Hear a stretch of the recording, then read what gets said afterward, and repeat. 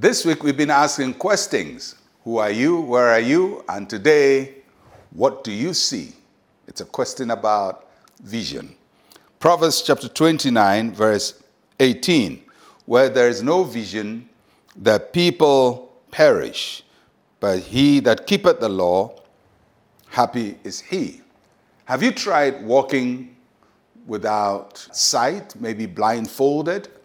Because although you may have all your elements together, you are able to walk, there is uncertainty in your walk.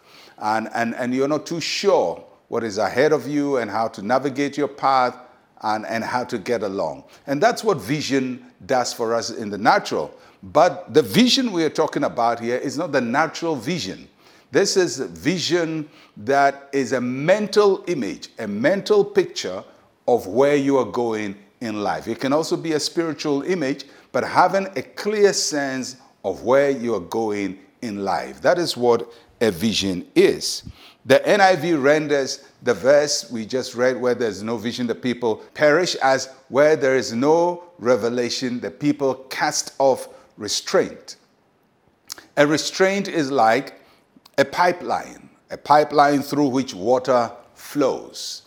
And when water is flowing from a source, for it to move from one end to the other, the water has to be conserved in a pipeline.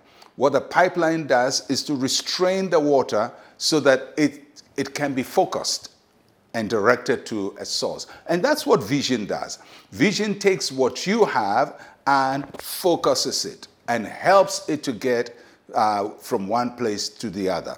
And that is why it says that when there is no vision, you're going to perish. You're not going to perish in the sense that you will die, but you will waste your resources. You will waste your time. You will waste effort because there's so much activity, a lot of water, so to speak, but no pipeline, nothing to direct you, nothing to guide you. So it's important for us to have a vision.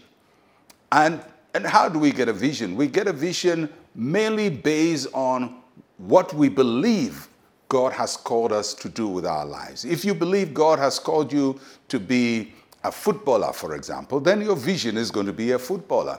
If you believe God has called you to be a preacher, your vision is going to be to become a preacher.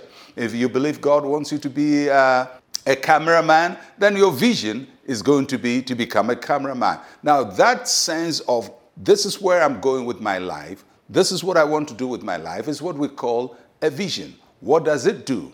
It gives you clarity. It takes all kinds of things off your view and gives you clarity. And not only that, it gives you direction. It gives you direction so that you know where you are going. When you get up in the morning, you know what to do with your life. I believe God wants me to be a doctor. My vision is to become a doctor. So then everything I study is going to be so I become a doctor.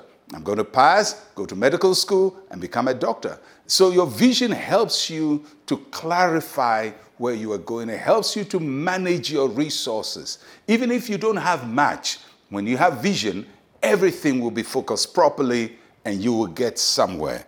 And a vision helps you to prioritize. It helps you to determine what is important, what is not important, what to do first, what to do second, what to do third. So, the questions we've asked earlier helps us to have a vision. If you know who you are, if you know where you are, you're now going to be helped to know what you see, because it's all related to what God wants to do with your life. And may the Lord give you clarity of vision in all that you do. In Jesus' name. Let's pray together. Say with me, Heavenly Father, show me what you want to do with my life, and help me to live my life with a sense of purpose. In Jesus' name, amen and amen. Remember, your vision in life is always related to God's purpose for your life. I'm Pastor Mensa Otabil. Shalom, peace, and life to you.